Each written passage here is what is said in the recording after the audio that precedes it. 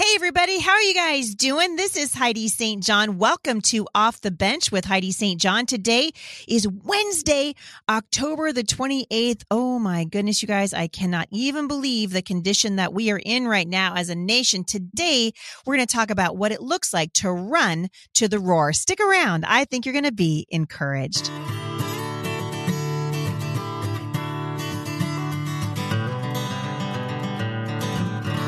So how are you guys doing?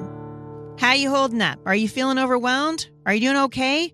We're getting close to the election and things are getting a little on the wackadoo side, which I totally get. I completely understand that. I know that a lot of you are going through it right now. All right. I know that the pressure of everything that's happening around you has been difficult, but I also hope that in the middle of all of this, we are keeping our eyes on Jesus. Keep your eyes on Jesus. He's the author and the finisher of our faith. And today I'm going to spend just a couple of minutes talking about running to the roar instead of running away from it. We've talked about how to know your adversary. You've heard me, Rick Green's teaching you guys how to do it. Pastor Jack Hibbs trying to show you guys how to do it. Heidi St. John saying, hey, get off the bench and get onto the battlefield. But it's sometimes, I think that little push that we need really just comes from scripture, right? When we watch, oh my goodness, people have been fighting this battle forever. We think it's new, but it's not. And in Deuteronomy chapter 31, starting in verse 7, we see Moses giving some instruction to Joshua. He called Joshua and he said to him in the sight of all Israel, be strong and courageous, for you shall go with this people into the land which the Lord has sworn to their father to give them. The Lord is the one who goes ahead of you, and he will be with you. Women, this is what you need to hear. Men, as you lead your families, this is what you need to hear. I think one of the things that makes me so sad about COVID-19 is the amount of men that I have seen cowering in the face of this fear. And I know it's not politically correct to say it, but women want men to protect. We look to I look to my husband for protection.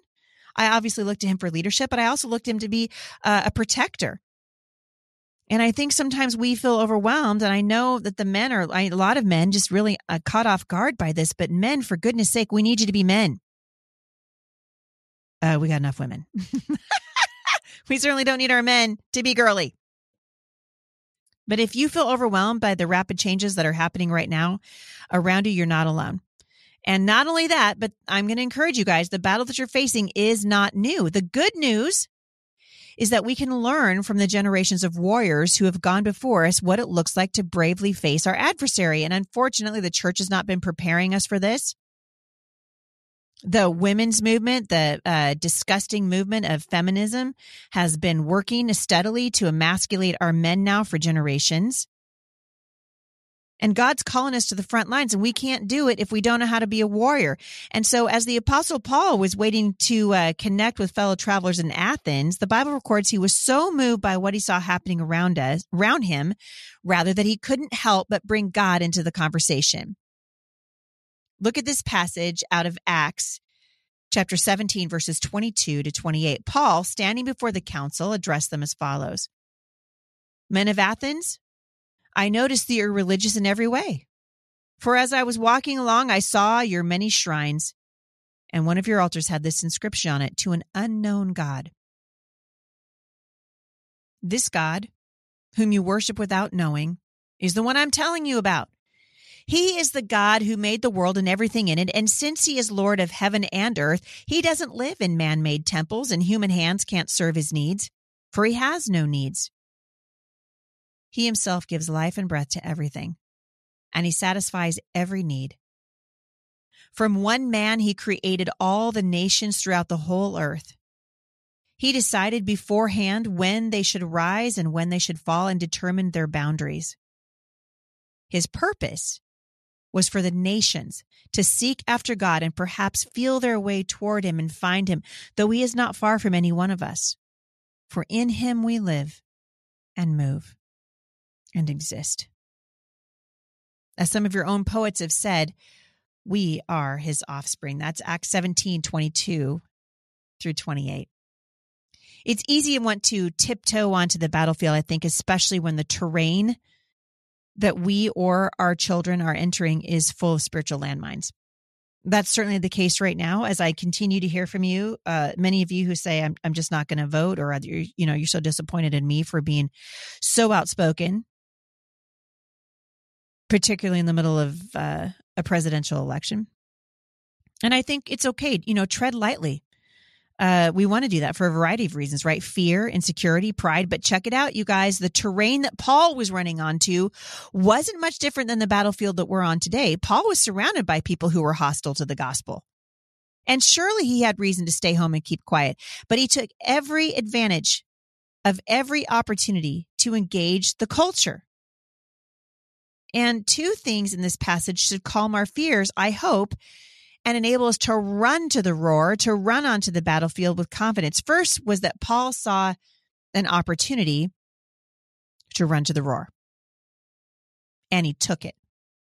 And the beautiful truth that Paul boldly proclaimed to the Athenians was not an easy one. He did not shy away from telling the straight up truth about the world that they lived in and the one that we live in now. And that is this: God is in control of everything that exists. He's not far from any of us. And in fact, he's chosen to be near. And the second thing is that Paul reminded this unbelieving, potentially hostile crowd that we live at God's pleasure. We live at God's pleasure. You guys, we need to discern the moment, as Pastor Jack would say. We are in an incredible moment in human history right now. And friends, listen to me. We think, oh, what I say doesn't make a difference. Oh, I can't do anything about this. But God uses men and women. We live in a culture that is crying out for hope and change. We look to elections. We look to social media personalities, to pastors and teachers. And honestly, you guys, we're being failed by most everybody right now. But Paul says that the help that we're so desperate for is not far away. God is sovereign, meaning he possesses ultimate power. And he wants to help us live faithfully in the midst of these circumstances that seem out of our control and even our understanding. Does it excuse us? Can we claim indifference? Can we lean into, I guess, fatalism? Can we say, well, it's going to turn out the way God wants it to because, God is sovereign. So therefore, I'm just going to sit at home on my couch and watch the election returns come in and not engage in the process. No, God never did that. Not anywhere in the Bible, not anywhere in the Old Testament, not anywhere in the New Testament. And if he did it with a specific instruction: be still, and I will fight for you. And men and women, unless you hear that, unless the Lord himself comes down from heaven with a shout and tells you to sit it out, you can't sit it out. We need to run to the roar. We need God's help. The whole world needs Jesus. It's his hope, his change, his encouragement, and his wisdom. And today, you guys, as you head out onto the battlefield, it's my prayer that you would ask the Lord to fill you with joy, not fear. And Lord, today we thank you that you have not given us a spirit of timidity, but of power, love, and a sound mind. And we will trust you for every battle that's ahead, every battle that we have yet to fight, every unseen battle, every episode of insanity that we see coming out of the political class right now, and the wickedness that we see on full display in the streets of America and around the world. I pray, Lord, that you'd give us discernment. Father, help us to discern the moment. In Jesus' name. I'm going to take a couple of moments today. I hope you guys are enjoying this. So I've been, kind of vacillating, I think, back and forth with devotions for you, a little bit of out of God's word. A lot of what you hear me teaching on comes directly out of a book I wrote a couple years ago called Prayers for the Battlefield. You can find those books anywhere the books are sold. You can get them directly from me at HeidiSt.John.com. Just go to the store, or you can find them at Amazon, at Barnes & Noble, almost anywhere that books are sold. And I hope it's an encouragement to you. And if you haven't left reviews for the books, I would love for you to do that, as it really is an encouragement to us. I want to go ahead and answer a couple of your questions today. I'm going to try to do this more regularly because these questions are piling up faster, really, than I can answer them. And so I'm going to go ahead and start with, today, I guess. I'm going to start with a question from Tina. So, hey, Tina, how you doing? She says, hi, Heidi. Can you speak a bit about retirement and planning for old age as it pertains to a stay-at-home or homeschooling mom? I watched my stepmother sacrifice many years of serving her family until they were grown and out of the house. And now she has to work full time with no retirement in sight because she didn't work your typical job that would save for retirement. As a homeschool mom myself, we have to live very frugally being on a single income, and I don't have the means to save. I'd be lying if I didn't say I was a bit anxious about what's going to happen when my kids leave the nest. I have some health problems and can foresee working into my old age as being something that would be very difficult. Recognizing that many of us are living frugally with already little time on our hands as we go about our days. Thank you. All right, Tina. So the Bible is, God's into planning. I don't know if you noticed this, but I've told you guys before, we have a food pantry, my husband and I do, and we've been, working at building that up very slowly over the years. One of the reasons we do that is because the Bible says that there's wisdom in planning. And I've been a fan of Dave Ramsey, and there's, if you have the means. So I realize a lot of you listening to this, and I would probably put myself in this category because this was most of my life raising children, because we were living on one income, and it was usually a pretty basic, not very exciting income. People would say, what are you saving for retirement? I'd be like, are you kidding right now? Because I'm just trying to buy groceries. So when we're doing the best that we can, obviously you want to be looking, there's lots of different ways for us to make a living in the culture, not the least of which is the internet, right? We do the best that we can. So for years when I was younger, when our kids were home, you guys, I sold Tupperware. For goodness sake, I really did. I sold Tupperware. I did, I don't know if you guys remember the Nest family videos. I did those for many years when Savannah, so this is like 25 years ago, because I was trying to supplement our income. And then we had 7 children and, 5, 6, 7 children, and there's no way I could do it. Eventually I started a blog really just for fun and eventually learned how to monetize that. But I think at the end of the day, we want to be wise with what we have. We want to be frugal in how we spend our money. And then if you haven't been able to save for your retirement, can I just encourage you right now that I do believe that with all my heart, if you've done everything you can do, God will do everything he can do. And, Jay and I are always teasing our kids that those 7 kids are our retirement plan. Don't get mad. Nobody send me letters. Okay. I will delete your letter. I don't want to hear it. I don't want to hear it. I do believe that there's something to be said for families taking care of family members. And I realize that's not the case for everybody. But I also think that God will take care of you. And so we don't want to live in fear. We want to be wise. We want to be frugal, but we don't want to be fearful. And so can I just encourage you? It sounds like you've got a bunch of young kids at home. I know because I've walked this out on my own life. I think God's going to provide for you. He's going to take care of you. And so show him, ask him, Lord, how do you want me to do this? What do you want this to look like? Someone told me the other day, and I think this is really smart. She heard this on Dave Ramsey talking about taking insurance out for long-term care. And this has been an issue in our family as we have been taking care of our aging parents. And I know many of you have written into me saying you've got people in your family, older parents, especially with dementia, Alzheimer's, things like that.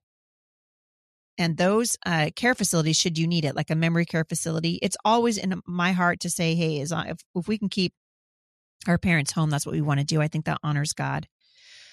But if you did need something like that, Dave Ramsey recommends before you turn 60 that you take out insurance for long-term care. I think that's a wise move as well. So I would check out, I've looked to for years, Dave Ramsey. I would encourage you to do that. All right, here comes the next question. Heidi, I work for church and we've been instructed by our pastor not to talk about politics. Okay. Or the candidate that we support. We are not allowed to post anything on social media, not allowed to share or like any posts. I'd like to know how you feel about it. I hate it. I think that's an incredible lack of discernment. I without being a jerk, I would say shame on your pastor. Who does he think is going to determine policy for his church and whether or not his church has freedom? That will be a politician. The Democrats right now are hell-bent, and I use the word hell because I think this comes from the pit of hell, to silence Christian radio, to silence Christian publishers. And your pastor, I don't know, I know there's pastors listening to me. I'm not trying to hurt anybody's feelings, but that is the most foolish, short-sighted instruction that I've seen a pastor give to a church in recent memory. So if I worked for a church and he said, no politics, you can't talk about the candidates you're going to endorse, you can't like any, I'd be like, bye-bye, I'm going to find myself a different job and a different church.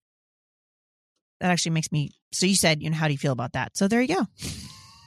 I don't understand. You guys, and half the reason that we're in the situation that we're in right now, frankly, is because of pastors like that.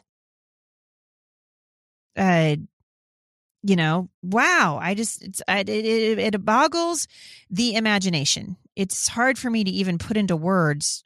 I don't know how we got to this point because it's not scriptural. We are called to use our minds, to be thinking. People say, well, that you don't want to be partisan. No, but you do want to be godly. So if the differences between the two platforms are as stark as they are right now, Christians should have no trouble choosing one.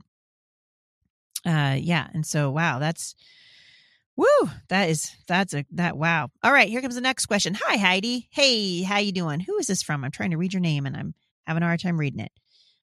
Because you didn't leave a name. So this is going to be anonymous. She says, we are against a mask and we homeschool. I have 5 children, ages 8 and under. After being home for so long, youngest is 9 months old.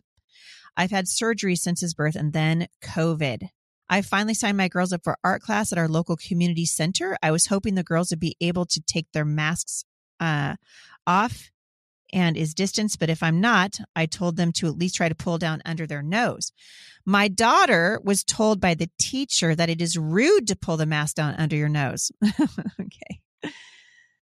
Guys, please don't put masks on your children. I mean, I just feel like I just want to beg you. Don't put masks on your kids. I've said all the reasons for this that I can think of. Besides the fact we know children aren't carriers of this thing, we are normalizing for our children what is absolutely abnormal. She goes on to say, I don't want to be the reason for division, but I don't want my children in an environment that will make them put down because we view COVID differently. We respect others, the elderly. We keep our distance on walks. And when we know that it's requested or preferred of us, heck, even my own parents are all about the masks. But for my daughter to be told it is rude or she is rude to be doing that bothers me. Similar to the you don't love your neighbor if you don't wear a mask manipulation. Do I let it slide or pull them out of the class for the time being? Okay, since you're asking me my opinion, and this is, you guys know what I'm going to say. Since you're asking me my opinion, this is not a thus saith the Lord, all right? I'd pull them. I would not go to a church like that. I wouldn't go to a class like that. I just wonder, I keep hearing people say, well, this is the new normal. This is not the new normal. This is a gross misunderstanding of what normal should be. And like I said a couple of days ago, and I'm going to keep saying it, where do we draw the line? You guys, the flu can kill you. Pneumonia can kill you. Tuberculosis can kill you.